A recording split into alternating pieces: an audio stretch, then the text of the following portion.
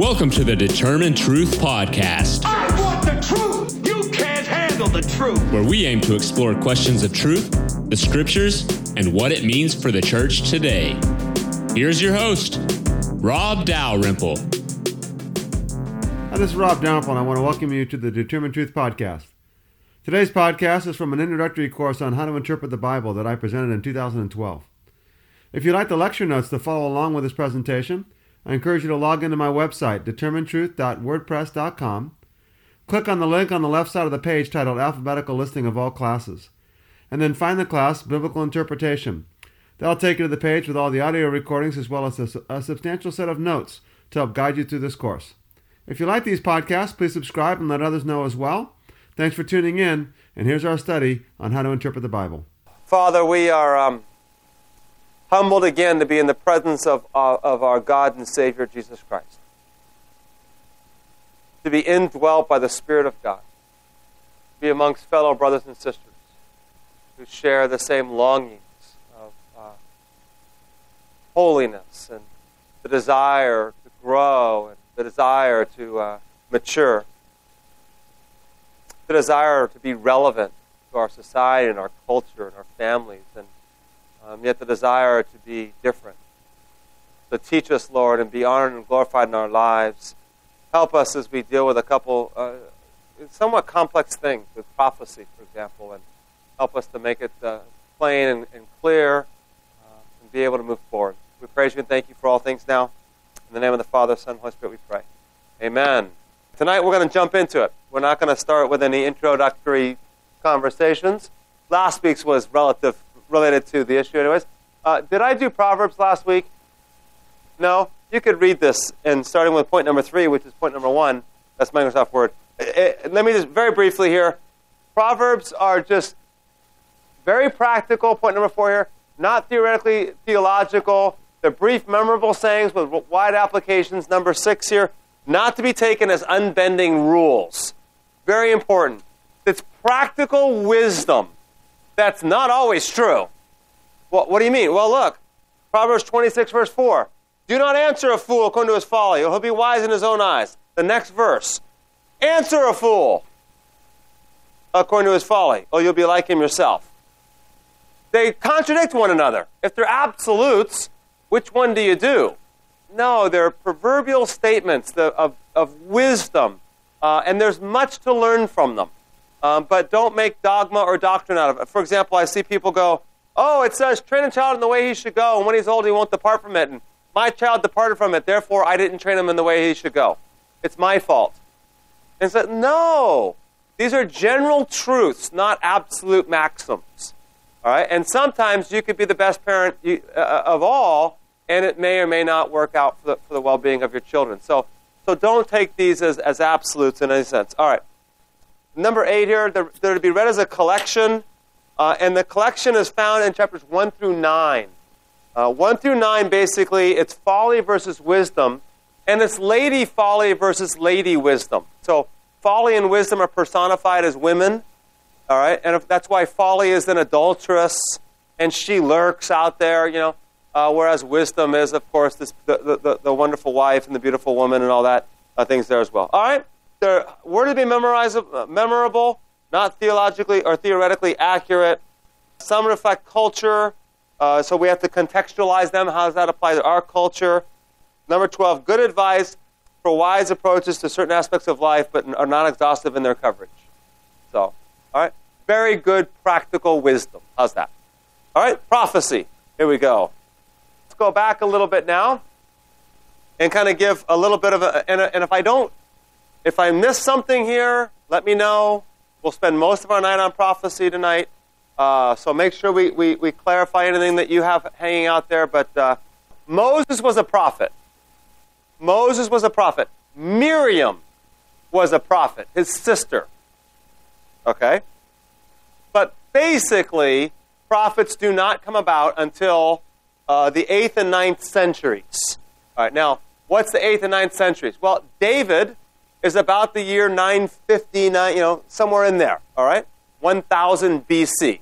So it's after the time of David, and basically it's after the time of what we call the divided monarchy, right? Remember that? When Israel and Judah become separate entities, I'm hoping, no, I won't have it in here. When Israel and Judah become separate nations and separate entities. Number 2, they called the people, here's our map, to covenant faithfulness. So Israel and Judah, they become 2 separate kingdoms. So there's David, he's the king of Israel, right? He's the king of the whole thing. His son Solomon is then the next king, but after Solomon's death, end of the 10th century basically, beginning of the 9th century then, after Solomon's death, Solomon's 2 sons divide the empire in half. One rules the south, Rehoboam, one rules the north, Jeroboam, and the north is Israel, the south is Judah. And by the way, the nation of Israel never existed again until 1948. Just so you know, from about the end of the 10th century, there's no such thing as Israel. I'm sorry, when Israel was conquered in 721 BC. Then, all right. Then there was never another Israel. It was Judah, things like that. All right. So now you get the rise of the prophets. Shortly thereafter, somewhere along these lines, the first 2 are Elijah and Elisha, right? And again, maybe there were prophetic voices before this point in time, but in all reality, Elijah is the father of the prophets. And again, right? We understand Moses was a prophet. That's true. That's why you see Moses and Elijah so often in the prophetic literature and the apocryphal literature. Moses represents the law. Elijah is the first of the prophets. Okay. All right. They call the people to the obedience to the covenant, right? And what book of the Bible is the covenant? Deuteronomy. All right. So if you've been in our Old Testament course, Deuteronomy is the central book of the Old Testament. I think we mentioned this last week, right? Deutero means second. Onomos means law. It's the second law. That's the law the Israelites took into the promised land. And all right. The covenant says, if you obey my laws, I will bless you. If you don't obey my laws, I will curse you. And the primary curse is being kicked out of the land. The primary blessing then is you'll be blessed in the land. Land is central to the covenant. Now, there's also rise, number 3, in condemnations of injustices against social oppression. I guess that's not worded very well. Injustices of social oppression, right? The oppressing of the poor, things of that nature. Here we go. Point number 1 on the top of page 14. Tell me if I'm going too quickly here, right? Just trying to do an introduction. Let me go to Isaiah. Actually, I think I have Micah already up on the screens on my computer, so I'll bring it up. Micah 2, 1 through 3. There we go. This is Micah chapter 2, verses 1 through 3. Woe to those who scheme iniquity, who work out evil on their beds. When morning comes, they do it, for it is in the power of their hands. Who's he speaking to? Who's he speaking about? Who's he speaking about? The wealthy, the powerful. It's in their hands. It's the ones who have power. They covet fields and they seize them, and houses, and they take them away. They rob a man in his house, a man in his inheritance. Isaiah chapter 1. Isaiah chapter 1. I think I have verse 17, but it really kind of goes back earlier in the chapter. Verse 17. Learn to do good. Seek justice. Reprove the ruthless. Defend the orphan. Plead for the widow. This is the introduction to the book of Isaiah. And of course, the whole point of this passage is that they haven't been doing this. All right, number 2 on your outline. Jeremiah especially details the neglect of the widow, the orphan, and the alien. Jeremiah 7, 5 and following. And this passage might be very familiar to you. Let's see if you can recognize why. Here we go. I'm going to go back to verse 3. Thus says the Lord of hosts, the God of Israel. I'm in Jeremiah 7, verse 3. Amend your ways and your deeds, and I will let you dwell in this place. And the place is the temple. Okay? Amend your deeds and your ways and your deeds, and I'll let you dwell in the temple. Do not trust in deceptive words, saying, this is the temple of the Lord, the temple of the Lord, the temple of the Lord. For if you truly amend your ways and your deeds, if you truly practice justice between a man and his neighbor, if you do not oppress the alien, the orphan, the widow, and do not shed innocent blood in this place, nor walk after other gods to your own ruin, then I will let you dwell in this place, in the land that I gave your fathers forever and ever. And of course, you recognize this passage because verse 11, has this house, which is called by my name, become a den of robbers? This is the passage that Jesus was quoting when he overturns the money changers' tables and wreaks havoc. The Gospels, right? So what's Jesus doing? He's saying, you're not practicing these things, right? And if you were in our Mark study, you noticed where the widow is so central to the section of Mark 11, 12, and 13 also, and you see the condemnation. So the prophets then are speaking up against the oppression. Now the irony, of course, is that the people of Israel were called to be a light unto the nations, and yet they're oppressing their own people. The poor amongst them are being oppressed. They also oppressed the aliens. Ezekiel 22. I'll bring it up here on the computer very briefly. You want to turn over, it's a few pages away. Ezekiel 22, verse 7 and verse 9. They have treated father and mother lightly within you. The alien they have oppressed in your midst. The fatherless and the widow they have wronged you. You've despised my holy things, profaned my Sabbath. Slanderous men. Actually, I want to skip down to verse 22, don't I? Right? 29. All right, let me scroll down a little bit. The people of the land have practiced oppression and committed robbery. They have wronged the poor and the needy and have oppressed the sojourner without justice. All right, so here's, remember, Israel was supposed to be a light unto the nations. The nations were going to come into Israel, and the answer is, well, they're coming in and you're oppressing them. This ain't working out too well. All right? And Malachi 3, verse 5 also. All right, so there's kind of an introduction. The prophets are saying you're not adhering to the covenant, all right, to the stipulations in Deuteronomy, and of course, you're going to be in trouble if you don't. Okay, now let's go to the issue of prophecy in general for a second, and then we'll work our way back to the Old Testament prophecy. Any questions, comments, remarks? Good, here we go. Capital A under the next heading of prophecy. Do all prophecies come to pass just as they are read, or are they contingent? All right, contingent means that there's, let's say this, if you do this, then you will do that. Then I will do that. All right, that's a contingency, right? Okay. Dad, can I go out and play? If you do your chores, then you can go out and play. All right, your ability to go out and play is contingent on the first thing being met. All right, that's a contingency. See, one of the questions that we have with prophecy is, well, quote, what about all the unfulfilled prophecies in the Bible? What do we do with them? All right, now, some who are very zealous and in a good sense, no problem, are, look, here, this prophecy's never been fulfilled. This one's never been fulfilled. And God can't lie. They all must find some level of fulfillment. Well, the first question is, well, maybe it will never be fulfilled because the prophecy itself was contingent.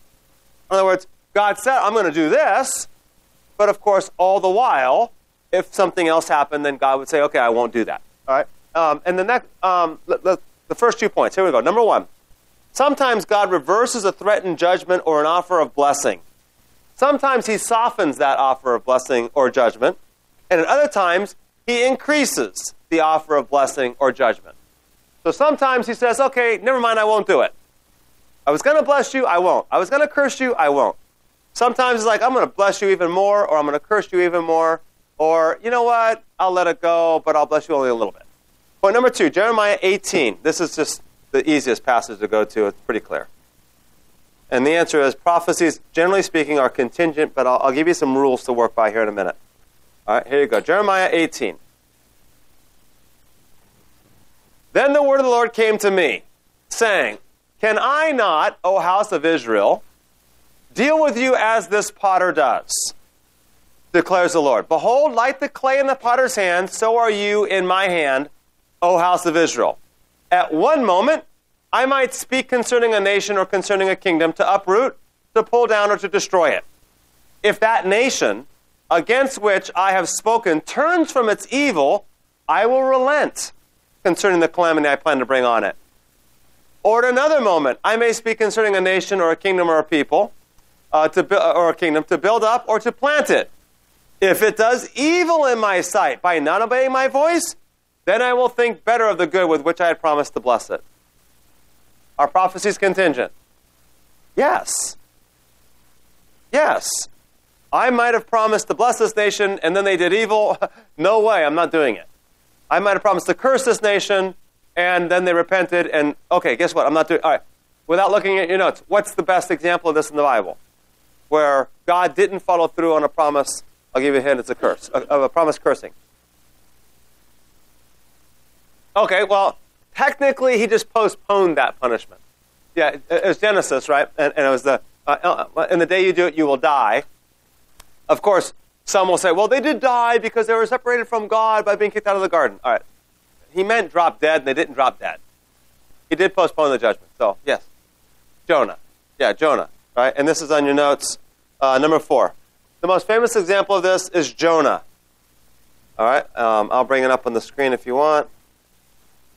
It's worthwhile, by the way, memorizing the books of the Bible so that when you go to these small, minor prophets, most of us are pretty good in the New Testament, and I'm pretty good with Genesis, Exodus, Leviticus, Numbers, and Deuteronomy.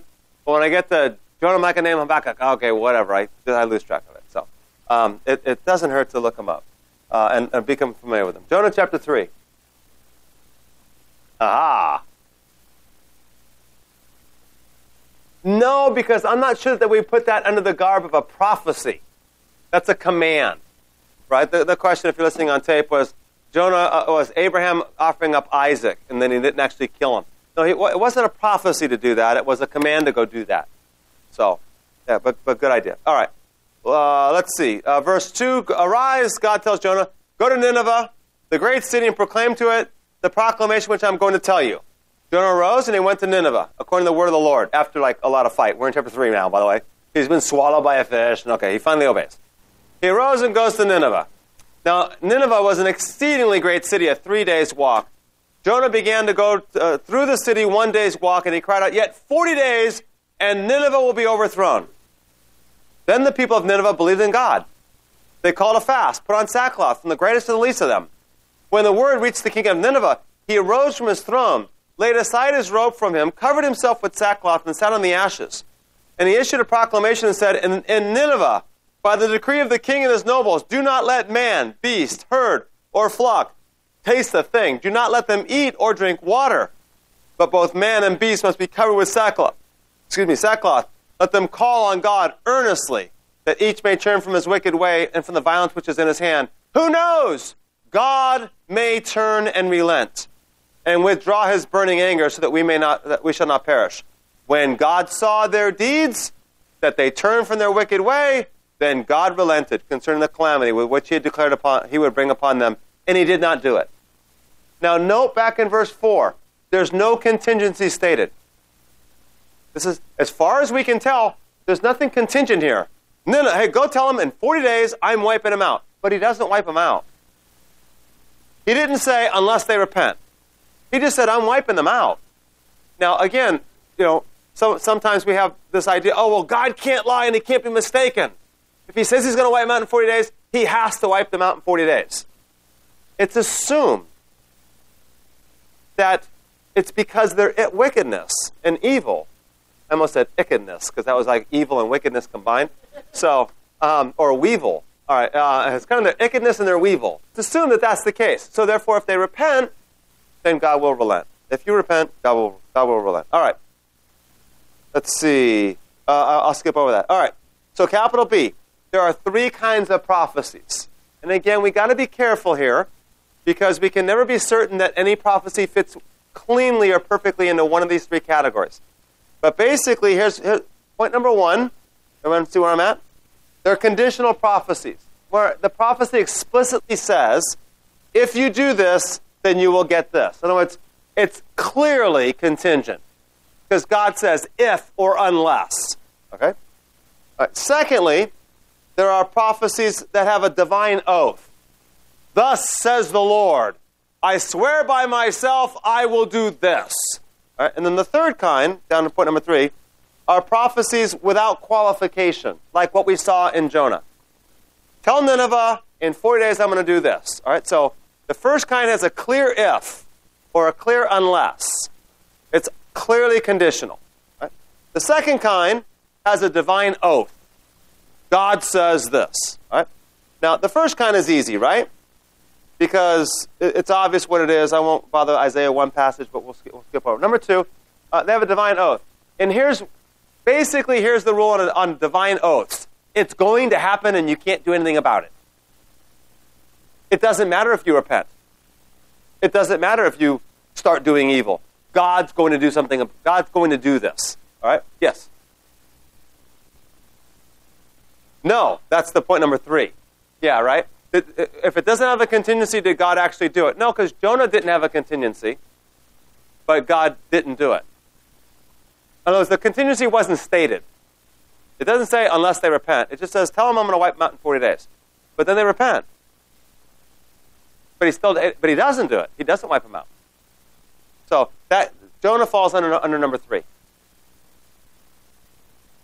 Yeah, everything in number 1, yes. It's all, if they did this, then they get this. If they don't do this, then they don't get that. Yes. Those are pretty easy. That's correct. Okay.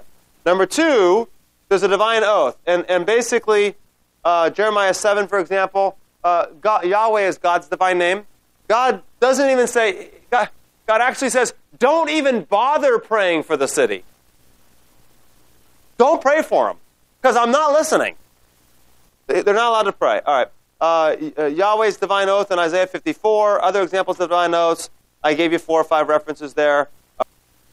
Jeremiah 15, verse 1 says that God would not relent even if Moses and Samuel were to stand before him. So when it comes with a divine oath, it's going to happen. Well, it's this third category then, prophecies without qualifications, that kind of raises this questions.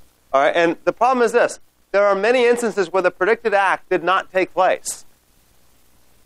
There are lots of them where the predicted act did not take place. So what do we do with that?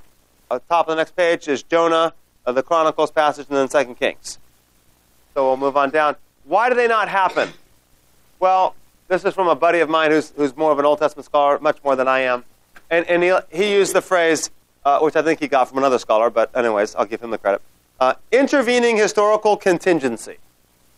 In other words, it was a contingency that you didn't know about. It wasn't stated, but it was assumed. And you'll understand why this is obviously going to be the case when we go a little bit further. You know, what's the purpose of the prophets? What are they trying to do? All right. But bottom line is, in this case, the contingency is repentance. It's repentance. In other words, the question is this: what's the purpose of prophecy? And let me kind of take us to this direction now. Is the purpose of prophecy for God simply to predict what's going to happen in the future? No. And if that's our concept of prophecy, it's false. Okay? Most Christian evangelical understanding of prophecy is God's predicting the future. Not true. That is seriously mistaken. Now, there is an element of prophecy where God's predicting the future. All right? A predictive element to it. But the purpose of prophecy is to exhort the people to act in the present. Thus, God says, I'm going to do this, should serve as a warning to you. And if you repent, he might not do it, right? Well, look at the people of Nineveh. Who knows? He may relent. Now, notice they didn't say, okay, if we repent, he won't do it to us. Right? Because then, of course, your repentance is totally self-centered. I'm repenting so that he won't do it to us. I'm not repenting because I truly desire to repent and I'm sorry for my sins. Right? It's let's repent and maybe God will relent. Maybe God will show us mercy. Right? The prophets were far more concerned with the conduct of the people to whom they were speaking. Now that's extremely important. In other words, they were not predicting things 500 years from now. Maybe they were, but that wasn't their goal. Their goal was to speak into the present, all right, and the present and the life of the people, and they wanted the people to repent. All right, yes. Oh yes, that's right. Let me see 1 second here. I think Ray, I think I'm covering that later. All right, so I think I'm getting ahead of myself. Let's hold on a little bit. All right, Ray, Peter, whatever, Peter, Ray. I'm like, as soon as I said Ray, I'm like, that's wrong. But your last name, Mr. Ray.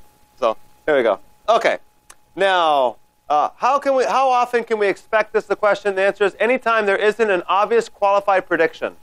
So it's all unqualified prophecies are subject to this.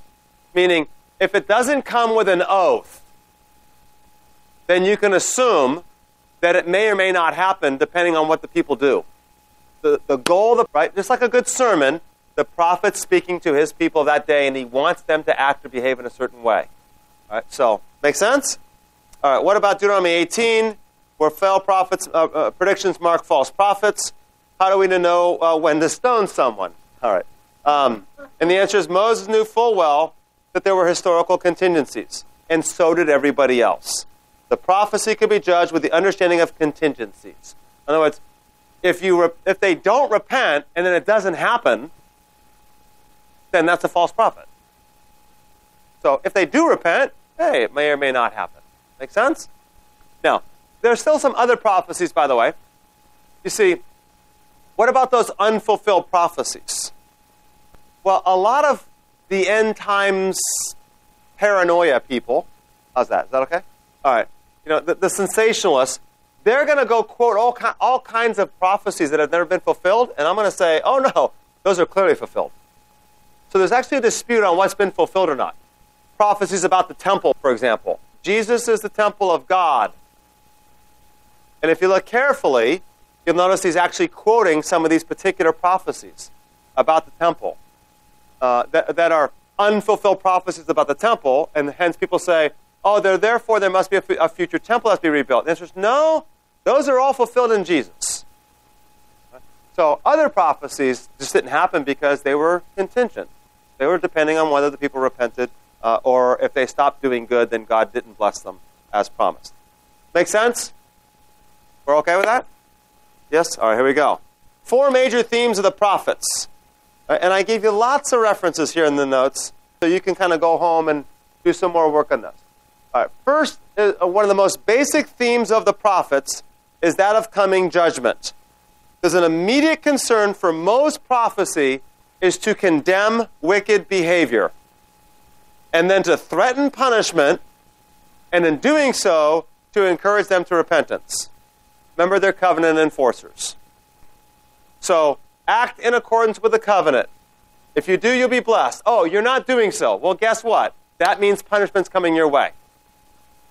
So, this is why prophets don't really arise until after the divided kingdom. Because now you're getting these 2 kingdoms. They're starting to move away from the law, move away from the covenant, and all of a sudden the prophets have to come up and say, you need to go back. You need to go back. You need to go back. Okay? Now, again, there were prophets, but Nathan's a prophet. There were exceptions, but the rise of what we call prophets, the prophetic office really comes at this point in time overall. All right, letter A, prophets were prophets of judgment, but their words of judgment were often warnings, unless accompanied by an oath. Then it was not just a warning, it was going to happen. Prognostication, not predicting of the future, was not the main point. And that's essential. That is not what the prophets were about. Making predictions. It speaks to the nature of Scripture in general, prophecy in specific. God wants us to act.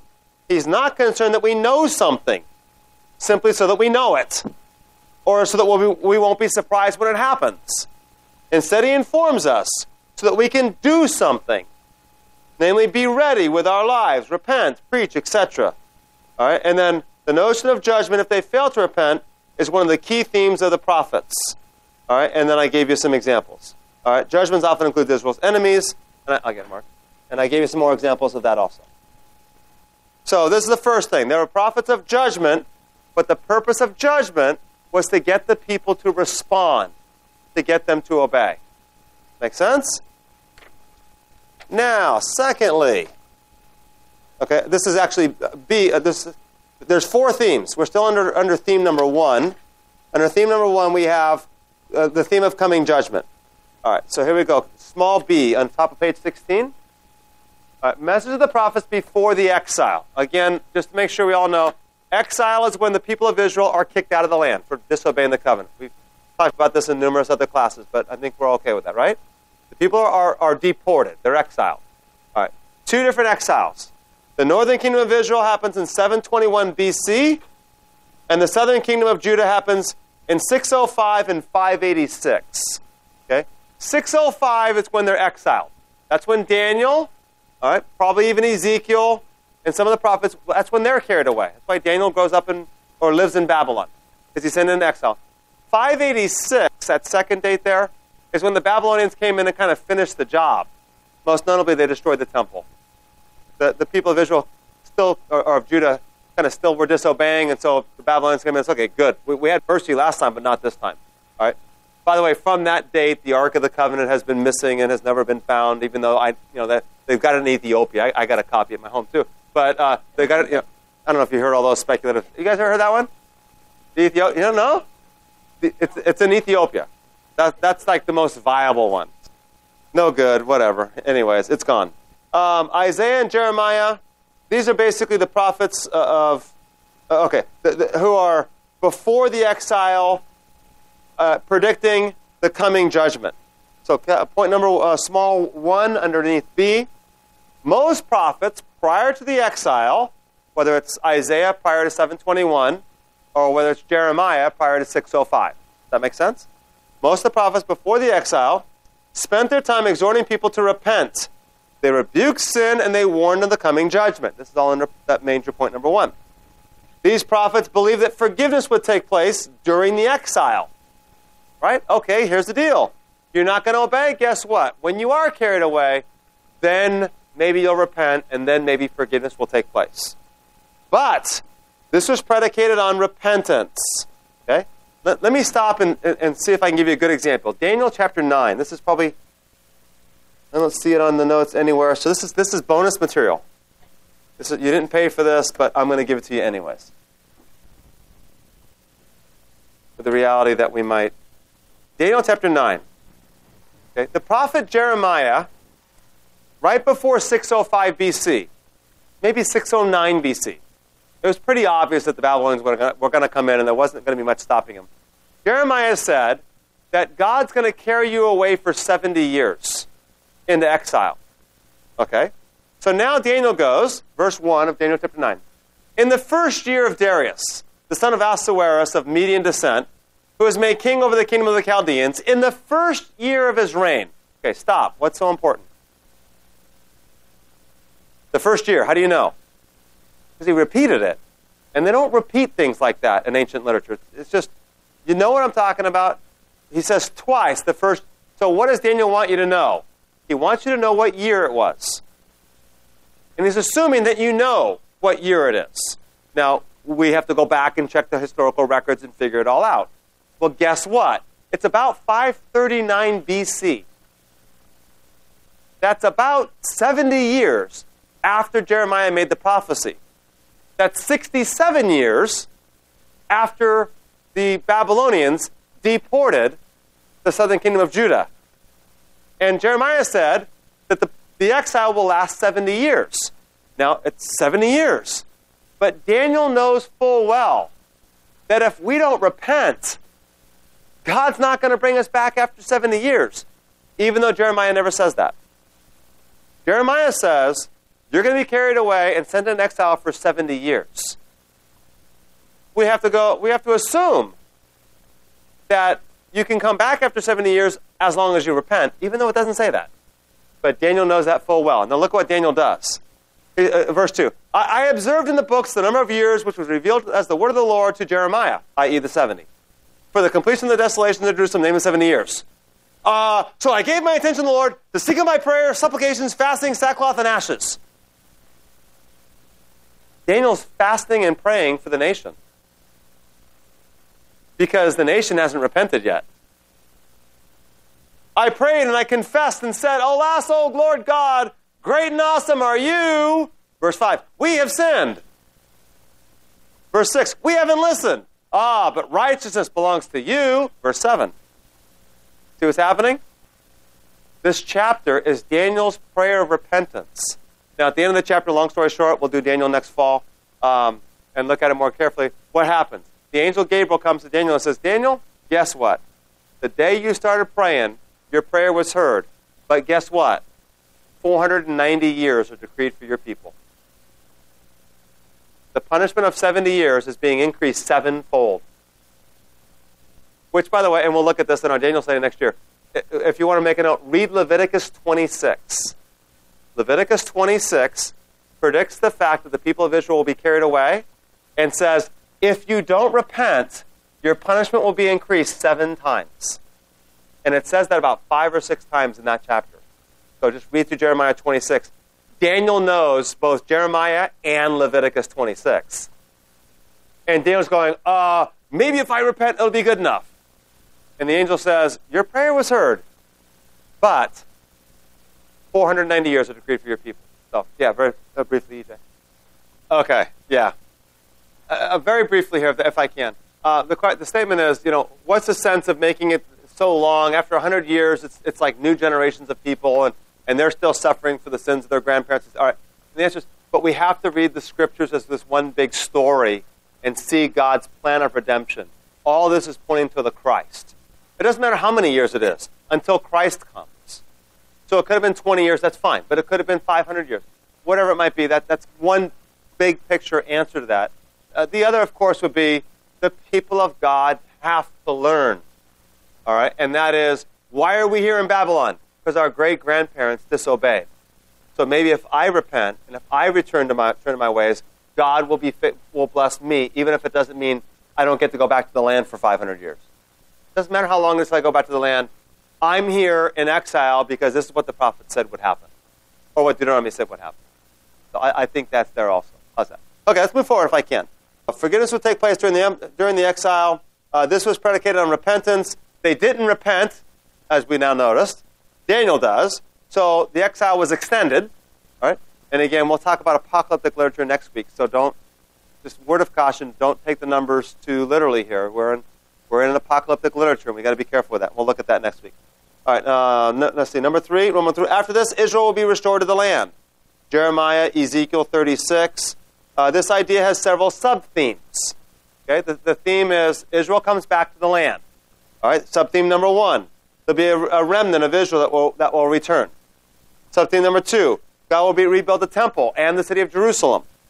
Number 3. There'll be a new covenant and true obedience. If I can jump forward very, very briefly, the answer is fulfilled by Jesus, fulfilled by Jesus, fulfilled by Jesus. Remember the John the Baptist? Don't say that we have Abraham as our father. God can bring up children from Abraham from these stones. So, but you have to repent. Notice how the message is repentance. If you don't repent, you can't be restored. So the New Testament begins with repentance. Why? Because it's saying the exile is over. But if you want in, you have to repent. But now repentance doesn't discriminate between Jew and Gentile, slave and free, male and female. All can come in. That's the regathering of the remnant of Israel. All right? Jesus says in Matthew, I want to say it's 11, many will come from east and west and recline with me at the feast of Abraham. That's Old Testament language for the banquet of Israel. All right, second thing, the rebuilding of Jerusalem and the temple. Destroy this temple, and in 3 days I will raise it up. But he was speaking of his body. And the new covenant. Jeremiah 31 is explicitly quoted by Jesus at the Last Supper. This blood is the blood of the new covenant. So I would say fulfilled by Jesus. All right, next sub-point here. Israel does not heed the prophet's warnings. So in 721, the Assyrians destroyed the capital of Israel. The southern kingdom is given some more time, but in 586, the temple has been destroyed. Is that good? We're okay? Point number 2. Remember the 4 key themes of the prophets. The second theme now is the theme of restoration after judgment. And we kind of already touched on that in that last point, but here we go. This is the message of the prophets Jeremiah, Daniel, Ezekiel, Zephaniah, Habakkuk, Obadiah, Haggai, Zechariah, and Malachi. Now you'll note that some of these prophets are in both categories. What do I mean? Well, go up to the top of page 16, and some of the same prophets are listed there. Jeremiah is a prophet of warning and of doom. But Jeremiah is also a prophet of hope, of restoration after the exile. So they kind of go in both categories. Does that make sense? The restoration period is primarily led by the prophets Haggai and Zechariah, and kind of Malachi. But their message was for the people of God to learn from their past mistakes, to repent, and to restore Israel back to its original covenant. Namely, of course, their focus on the temple. So Haggai and Zechariah are like vital prophets in that sense. Does that make sense? So, okay, well, I think that's good enough. Okay, here we go. Next page. Okay, top of page 17. The people of God are more concerned with restoring their own houses than with rebuilding the temple. So that's a problem. The theme of the prophets during this time was, this could be our time if we get our act together, yet they never did. So the prophets began now to look forward to a future restoration that would happen a long time from then. That gets back to Peter's question, or Peter's comment. All right? In other words, so here's the deal. You get the first set of prophets, you're going to be sent into exile if you don't obey. Okay, you don't obey, they're sent into exile. Then you get another group of prophets. The answer is, God's going to be faithful and restore us. And then they don't really repent. And they don't really get their act together. And they kind of come back to the land, but they're still under foreign domination. They still haven't repented. They don't really care about rebuilding the temple. Okay, guess what? The prophets now say, there'll be a time in the future when God will bring the ultimate restoration. Haggai 2:9 says, the latter glory of this house will be greater than the former. See, Haggai was trying to get them to rebuild the temple, and they were rebuilding their own houses. When they finally did build the temple up, it was a box. They literally built the absolute minimum requirement. They put a box up. So Haggai says, the latter glory will be greater than the former. He predicts a future time. And now we're looking into the future and saying, this time is not it. Why? Well, that's kind of judgment, isn't it?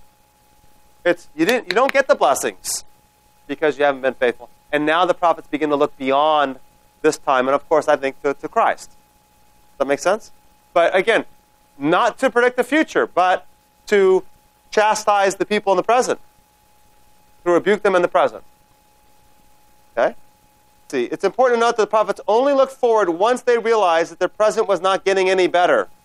In other words, their primary concern was the present times, not the prediction of future events. There's Jeremiah, that you're going to have like 70 years. Daniel says, uh-oh. He repents. It's increased 7 times. Haggai and Zechariah announce that Daniel's increase in punishment may be lessened if they repent. Everyone tracking with that okay? All right, very well. All right, 2 more themes very briefly here.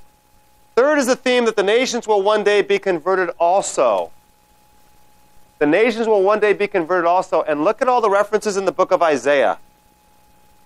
Isaiah 2, which says that the nations will flow upstream like a river to Jerusalem. But Jerusalem's on the top of a hill, and rivers don't flow upstream. But he has this beautiful metaphor of the river coming and flow, and all the nations are flowing upstream to the city of Jerusalem. All right? Micah 4, etc. All right, the fourth theme is the theme of the restoration of all creation. Okay? So warning for judgment, right? Theme number 1. Theme number 2, then, restoration after the judgment. Theme number 3 is the restoration of the inclusion of the nations. Theme number 4 is the restoration of all creation. Very well?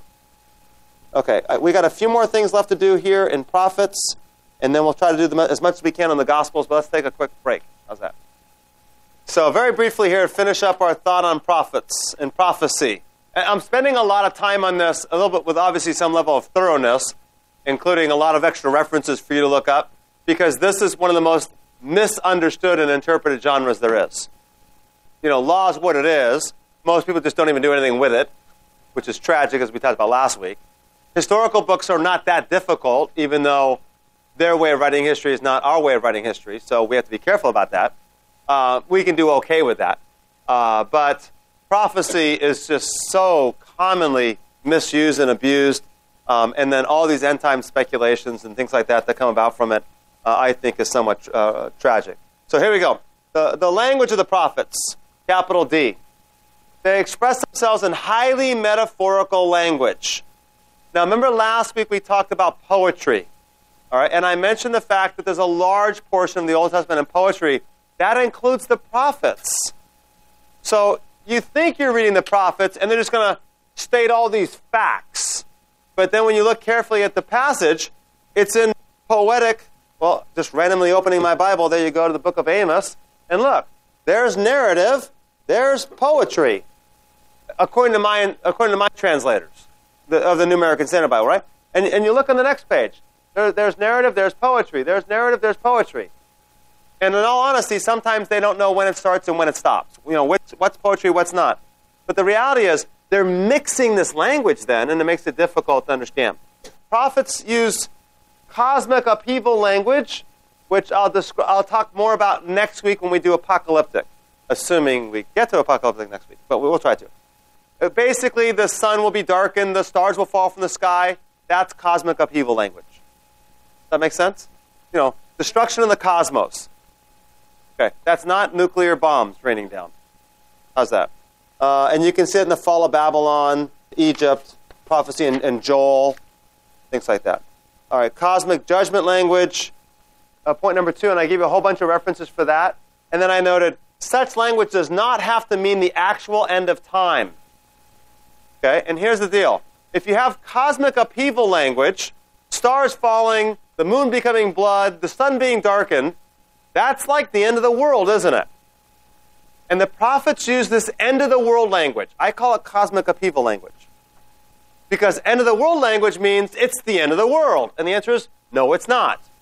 3-year-old's cupcake falls on the ground, and it's the end of the world. How's that? A pithy illustration, but you get the point. Sometimes it's like the end of the world to us. Right? When you're 16 and the girl breaks up with you, it's the end of the world. And then 2 weeks later, you get another girlfriend and all's fine and dandy. All right? That's just the teenage life. All right. So the prophets are also describing these events as though they are the end of the world. That doesn't mean it's the end of the world. And here again, where our modern-day prophetic pundits kind of, I think, go astray. They take this end of the world-like language, literalize it, and therefore assume that that must be fulfilled in the last days, right? In the future. Even though Joel 2 was fulfilled by Christ, and the Spirit's coming at Pentecost. Peter quotes it. Joel 2, 28 through 32 is quoted by Peter in the book of Acts. I'll pour out my Spirit upon all mankind, and the sun will become darkened, and the moon will turn into blood. That's end of the language, end of the world language, but it's not end of the world. All right, so here we go. Prophecy encourages us by pointing us to the victorious God who has already won the heavenly battle. That's especially in the New Testament now. Time frames. The prophets use the language of nearness. This is another problem that I think we have with prophecy. They use language of nearness. Isaiah 13, which is dated between 740 and 701 BC, and Habakkuk 2, which is dated between 609 and 598 BC, both speak of impending judgment of Babylon, which occurred in 539 BC. Now, for Isaiah, it was 200 years later. For Habakkuk, it was still 60, 70 years later. But it was impending. So, again, do it as you will. Note, Hebrews 12 claims that the coming of Christ fulfilled Haggai 2, verses 6 and 7. But Haggai was prophesying in 520 BC and said that it would happen in a little while. So a little while was 550 years. So again, you have to be careful with language and dates, things like that. All right. How about the word end? The question becomes, the end of what? We see the end and we think it's the end, like of everything. And the answer is this. Amos and Ezekiel declare that the end has come, but Amos had the northern kingdom in mind, and Ezekiel had the end of the southern kingdom in mind, not the end of the world. Neither one of them had the end of the world in mind. So again, we have to be careful with the language that's being used there. Make sense? Okay. Now, as far as by the way, the language of nearness in the New Testament is another totally different question. So I have not addressed the language of nearness in the New Testament, at least directly anyways. Here, this is primarily looking at the Old Testament prophecies and prophets. I'll talk about prophets and prophecy in the New Testament in the 1 Corinthians class tonight. So if you're not in that class, pay attention or stay late or whatever. But we'll talk about prophecy there also. Okay? Any questions, comments, or snide remarks? Bill? Because that was regular. Yeah, the question is, why didn't they just speak regular? Why are they talking language without time? And that's just because that was regular. That's the way the prophets spoke. Okay? And why should we expect them to speak any other way than the way all the other prophets speak? That makes sense? It's just, yeah, please. The question is, do we have prophets in the church today? We'll talk about this more clearly in the 1 Corinthians class. We'll have more of a context to the answer. The question becomes whether you're speaking of the office. The office? That's office and prophet combined together. In case you're not sure, I like to combine words. The office, the office of prophecy or the gift of prophecy. Predominantly, we would say that the office of prophet does not exist, but perhaps the gift of prophecy does exist. But again, prophecy is not to be defined as foretelling of the future. Definitely in the New Testament context. Now, why does the office of prophet not exist? Because that's what an apostle is. Apostles are Old Testament prophets. Just a new name. And apostles appears in the book of Ephesians. They are the foundation of the church. And therefore, once they cease to exist, they cease to exist. There are no more apostles. And that's pretty universal. Catholic, Protestant, and Orthodox, by the way. Believe it or not, we all agree on that one. It's a little bit from Scripture, but it's a lot more from tradition. The last statement I just made, the key statement, I think, is in Ephesians 2, where Paul says, apostles and prophets are the foundation of the church. And he seems to say them as though the two are one. It seems that way. And then when you look at the office of apostle in the New Testament, it seems to correspond consistently with the role of the Old Testament prophet. So it is biblical in that sense, though it's not clear. And again, remember, you've seen this in our 1 Corinthians study, by the way, right? There are some things that are not clear because, everybody knew what I was talking about. It is clear then. It's only when we get removed from the context that it's, not as clear any longer. So I think the best we can determine from that context, it was pretty clear. And then, historically, the church is unanimous. And the only time you ever see somebody claiming that there's apostles today, it's almost always heretical. Good indication that those type of things. All right, moving along. Here we go. Gospels. Let me just kind of. I don't have a lot of notes for you here, so I'm going to do more talking of what's not on your outline than I am what is in your what is in your. Whatever. Here we go. The Gospels are historical. They present themselves as history. Luke 1:1-4, John 19:35. Contra the parables. All right, and we're not going to be able to get into parables tonight, I'm sure. All right, here we go. But they're theological as well. Here's the reality. That's this. The Gospels are historical, right? In the 15th year of the reign of Tiberius Caesar, when Pontius Pilate was the governor of Judea and Herod the Tetrarch. Right, that's historical. He's giving us historical markers. That's Luke 3. To clearly identify when that event took place. Right? But they also are theological, and that theology motivates the writing of their history. Oh, that's not good. What do you mean it's not good? Everybody does that. In other words, every historian has an objective. I'm telling you this because I want you to believe this. All right? If I think if I'm writing a history of the Civil War, I can't tell you every event that happened in the Civil War. So now what events am I going to tell you? The ones that I think you need to know in order to understand what the Civil War was really about. But I have an opinion as to what the Civil War was really about, don't I? And now I'm going to pick and choose the events that best confirm that. Now, again, my conviction of what the Civil War is really about might actually be true. It might really be what it was about. Now, of course, what you might want to do is read other historians of the Civil War and compare them. And go, well, that guy was pretty much right, but he was off a little bit here. Because this guy, that's what you want to do. All right. All history is biased. It just is. It's impossible to write an unbiased history because otherwise you'd be detailing every event, and it's impossible. You'd have to be God to know that. All right. So the Gospels clearly are not absolute historical biographies because, well, two of them don't even have the birth of Christ. They start when he's an adult. Two that have the birth of Christ skip straight to his adulthood with the exception of one story in Luke. So you can see they have these theological objectives. John 20:31, I write these so that you may believe that Jesus is the Christ. And by believing, you may have life in his name. That's theological, isn't it? I'm writing this so you might believe. So he has a theological bias. They're not strictly, the fact that they ignore the childhood demonstrates that they're not strictly biographical. Number 3, they're clearly not strictly chronological. They contradict one another in this regard. Right? And we've talked about this in our gospel classes, if you've been in those classes as well. The Gospels do not intend to write chronological events.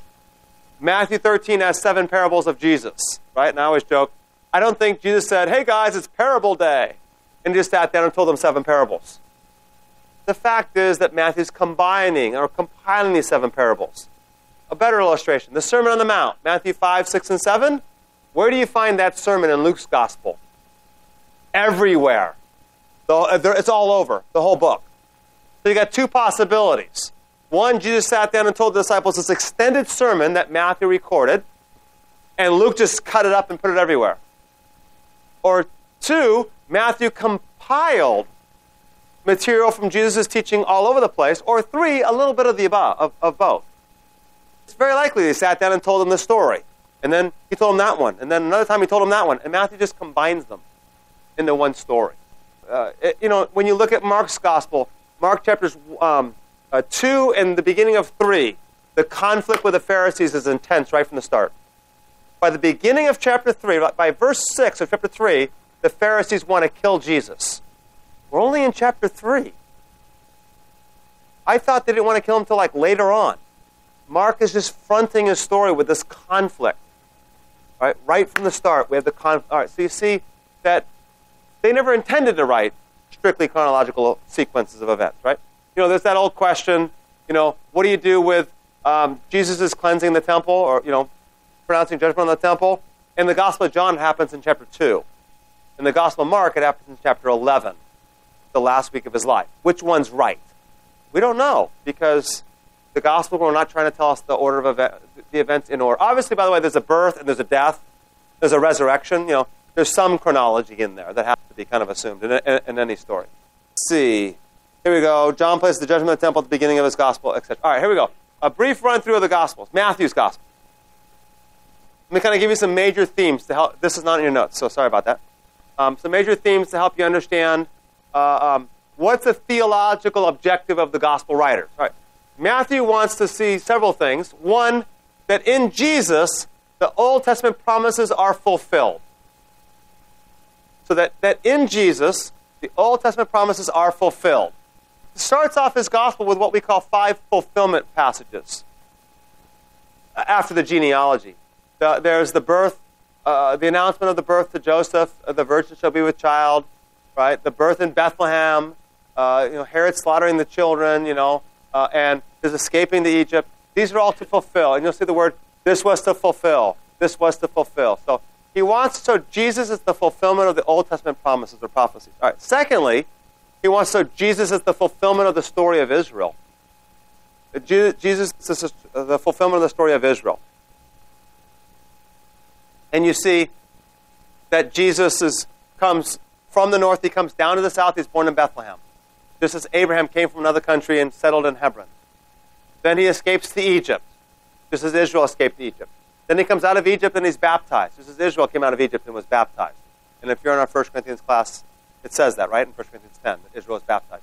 Then he goes out into the wilderness where he's tempted by the devil. Just like Israel went out in the wilderness where they're tempted by the devil. Right? That's Matthew 4. Matthew 5, he goes up on a mountainside and gives his message, gives his sermon. Just like Moses went up on a mountainside after he went into the desert. Right? So the story of Israel finds its fulfillment in Jesus. Alongside that, also I'd say, Matthew wants us to see Jesus as the new Moses. He wants us to see Jesus as the new Moses. And that's illustrated by the fact that Matthew has 5 sermons of Jesus. 5 sermons of Jesus. And I talked about this a little bit in my presentation at the conference on Christianity in the Middle East last year. So, and that presentation's on my website if you want to get it. But those 5 sermons of Jesus in the Gospel of Matthew are clearly marked. In other words, Matthew has very clear markers that tell you when the sermon ends. So, and that there's 5. Why 5 of them? What's that? What's the significance of that? The 5 books of Moses. The 5 books of Moses. How does the Gospel of Matthew end? With what's called the Great Commission, right? Where does Jesus give the Great Commission? On a mountainside. Where does Moses die? On Mount Nebo. What does Moses say? Go into the Promised Land. What does Jesus say? Go into all the nations. Right? By the way, the Promised Land has become the nations. See the fulfillment in Jesus. All right? All right. Mark's Gospel. Mark has 2 major themes. One is he wants us to understand that Jesus is the Son of God. Okay, now, Son of God's a loaded term. I won't define it too deeply here. Maybe another way of saying it is who Jesus is. How's that? He tells us in verse 1, this is the good news of the birth of Jesus Christ, the Son of God. So That's who I'm telling you about. I want you to see who Jesus is. But as you read through the gospel, put yourself in the disciples' shoes. And now try to figure out who Jesus is. And Mark's going to take you on a journey. And the disciples are like, who is this, that even the wind and the waves obey him? That's chapter 4. Well, right? Interestingly, in chapter 1, the first confrontation with the demons, it's, I know who you are, the Holy One of God, Jesus of Nazareth. The demons know who he is from chapter 1. Chapter 4, who is this? Even the wind and the waves obey him. So, this journey to show us who Jesus is. Yeah. The secrecy motif is overblown, I think. And what Chris is referring to is that, for example, he tells the demons, don't tell anybody. Be quiet, actually. He heals a man and then says, okay, don't tell anyone. Because in most instances in Mark's gospel, it's because we're in Israel. And remember, Mark has fronted the conflict with the religious leaders. So therefore, Jesus' life was already in jeopardy. And it seems to be, I've got to keep this down now. I can't make public who I am. And he reveals himself very incrementally and very carefully over time. So when somebody figures it out, it's like, okay, don't tell anybody yet. Those guys will kill me now. I think that's most likely indeed what's happening. Make sense? The second key theme in the Gospel of Mark is the theme of discipleship. What does it mean to be a disciple? All right, what does it mean to be a disciple? All right, let me show you a couple quick references here. Mark chapter 1. Now, assuming you don't know anything else, God bless you. I do believe, God bless you again, as most scholars have come to conclude, I kind of joined them late in the game, Mark is the first gospel written. So you've never read Matthew, Luke, or John. Open up the Gospel of Mark, verse 18. Jesus was going along the Sea of Galilee. He saw Simon and Andrew, the brother of Simon, casting a net in the sea, for they were fishermen. And he said, follow me. I'll make you become fishers of men. And they left their nets and followed him. Really? No questions? No haggling? Well, maybe, I'm not sure. Can I wait it out? Right? Nope. They left their nets and followed him. Mark 2, he comes up to a tax collector's booth and he sees Levi and he says, follow me. He jumps out of the tax collector's booth and follows him. What's the key feature of discipleship in Mark's gospel? You follow Jesus. And by the way, those are great preaching texts because it just says, follow me. Don't ask questions. Just jump out of the boat. James and John, a few verses later, leave their father in the boat. Dad, sorry. Now, we happen to know from reading John's gospel that these guys were waiting for Jesus. Because Gospel of John says that these guys were followers of John the Baptist. And they met Jesus already. And what we suspect is, Jesus said, okay, guys, go back up to Galilee, and when I'm ready, I'll come get you. And now he says, okay, guys, follow. Okay, and they're ready to go. But Mark doesn't want us to read that into it, right? That makes it too soft, makes it too easy. He wants us to be confronted with, this is what it means. When Jesus calls, you go. And of course, the climax is in Mark 8. If you want to be my disciple, take up your cross and deny yourself and follow me, right?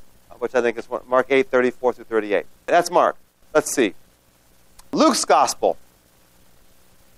I would add a couple things about Luke. Number one, as far as Luke is concerned, note that Luke wants us. Luke has fully. When you read Luke's gospel, be fully aware that he knows he's writing Acts.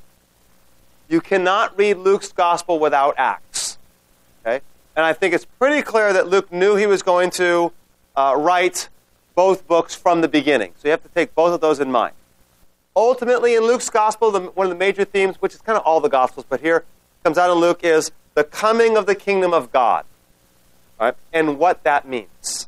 Right? The coming of the kingdom of God and what that means. Right? And if you were here for the few weeks that I preached, you saw that in Luke's gospel a little bit, with Simeon and Anna, and this great anticipation and this great expectation. And then that was Luke chapter 2. Chapter 3 had this great expectation of John the Baptist. Luke chapter 4, Jesus goes into the synagogue and says, this is being fulfilled in your hearing, The gospel is being preached to the poor, the blind are seeing, etc., right? This is what the kingdom of God looks like, this great restoration, etc. All right, now, that means then, in Luke's gospel, that the gospel must be carried forth to the nations. And Luke ends his gospel with this theme, carrying forth the gospel to the nations. And of course, he begins the book of Acts with this theme. Right? He begins the book of Acts with this theme. One of the highly misinterpreted passages in the New Testament comes across here. Luke chapter 1. I'm in Acts 1, verse 6. Lord, is it this time that you're restoring the kingdom to Israel? Remember, the end of Luke's gospel was, go ye therefore to all nations, preach the gospel. The kingdom of God's come. Are you restoring your kingdom to Israel? Verse 7, it's not for you to know the times of the epochs, but you'll receive power when the Holy Spirit's come upon you. You'll be my witnesses in Jerusalem, Judea, Samaria, and the ends of the earth. And people say, oh, Jesus' answer was, no, I'm not here to restore the gospel to Israel yet. I'll do that in the future. Like, how do you get that? The point is, I'm not telling you when. Just stay here. And when you're empowered, then you'll do it. The point is, Acts 2 and following is the fulfillment of all the promises. But you are not going to do it until you get the Spirit. I'm not telling you when the Spirit's come. It's not for you to know that stuff. Just stay here, and you'll be empowered as my witnesses to the ends of the earth.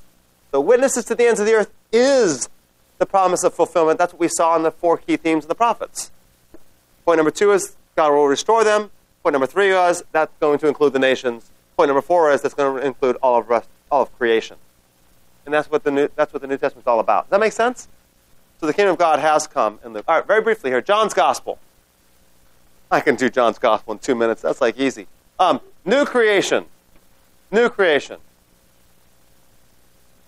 New creation, right? The gospel begins with in the beginning. Now, again, a lot of us as Christians, and this way I was raised, oh, John's gospel is all about Jesus being God. Okay, well, that's true, but that's really not a key theme. Other than it's, maybe the revelation of God. In other words, it wasn't to prove that Jesus was God. It was to prove that God was Jesus. Does that make sense? There's a subtle difference there. Actually, a radical difference there. In other words, that Jesus was God made known. God has made himself known. He's revealed himself. And in doing so, he's bringing about the new creation. That new creation is the restoration of Eden, right? Where God dwells with man. See, John says, we beheld his glory. That's what Adam and Eve beheld. That's what the priests in the temple beheld. And now we've begun to see it. The glory of the only begotten. So this great theme of this new creation, John 19 and John 20 is this great theme of new creation. If you read John 20 in light of Genesis, John 20 is the resurrection account. And when they saw Jesus, they mistook him for a gardener because Adam was a gardener in the garden. And it was the first day of the week, which is the day of creation, isn't it, right? It says twice in John 20, it was the first day of the week. And then later on in John 20, it says he breathed on them. And they were filled with the Holy Spirit. The same word used in the Greek version of Genesis 2 when God made Adam. He breathed on him and he became a living being. So Jesus is creating a new creation. So John has this great new creation language. Right, what does that mean? Very well? All right, now here's the plan. Next week we're going to cover parables, epistles, and apocalyptic. Yeah. And then, if we need a little bit of time the last week, we can finish up then. But what I want to do the last week is maybe A, answer any questions you might have about how do you interpret this or how do we interpret that. And B, just kind of talk nuts and bolts. How do we go about studying the Bible? I want to talk about resources and where to go, where not to go. I'll talk about word studies, like don't do them. And why I would say that. All right. I'll talk about translations of the Bible. What are good translations and why might that be a good one versus that? Why do some like the King James and some not, and things like that. So we'll kind of talk about like odds and ends stuff when it comes to practical studying of the Bible and how do you go about studying the Bible now. Make sense? All right, very well. So, Father, you commanded us to study and show ourselves to be approved workmen who do not need to be ashamed, but handle accurately the word of truth. And that is our heart's desire. We know that the Word of God is living and active and sharper than a two-edged sword. We know that it is the means through which we are sanctified. And so we know that we need to handle it accurately. We know also that many false prophets will come. And they will attempt to deceive even the elect, if that were possible. So, Lord, we want to be faithful. We've given a lot of information tonight. And I fear that it might just go right by us. So I pray that my brothers and sisters would somehow find the time in the next week to just kind of go over this again. Maybe to break out the audio and take out their notes and just kind of follow along again. Stop the recording and look up some verses and just really saturate themselves that we might become equipped to be faithful stewards of the Word of God. We thank you and praise you now for all things. We ask your grace upon our lives. In Jesus' name we pray. Amen. Thank you for listening to today's podcast. If you would like more information on the Determined Truth podcast, you can find us on iTunes. You can follow Rob's blog at determinedtruth.com or purchase his books on Amazon.com. See you next time.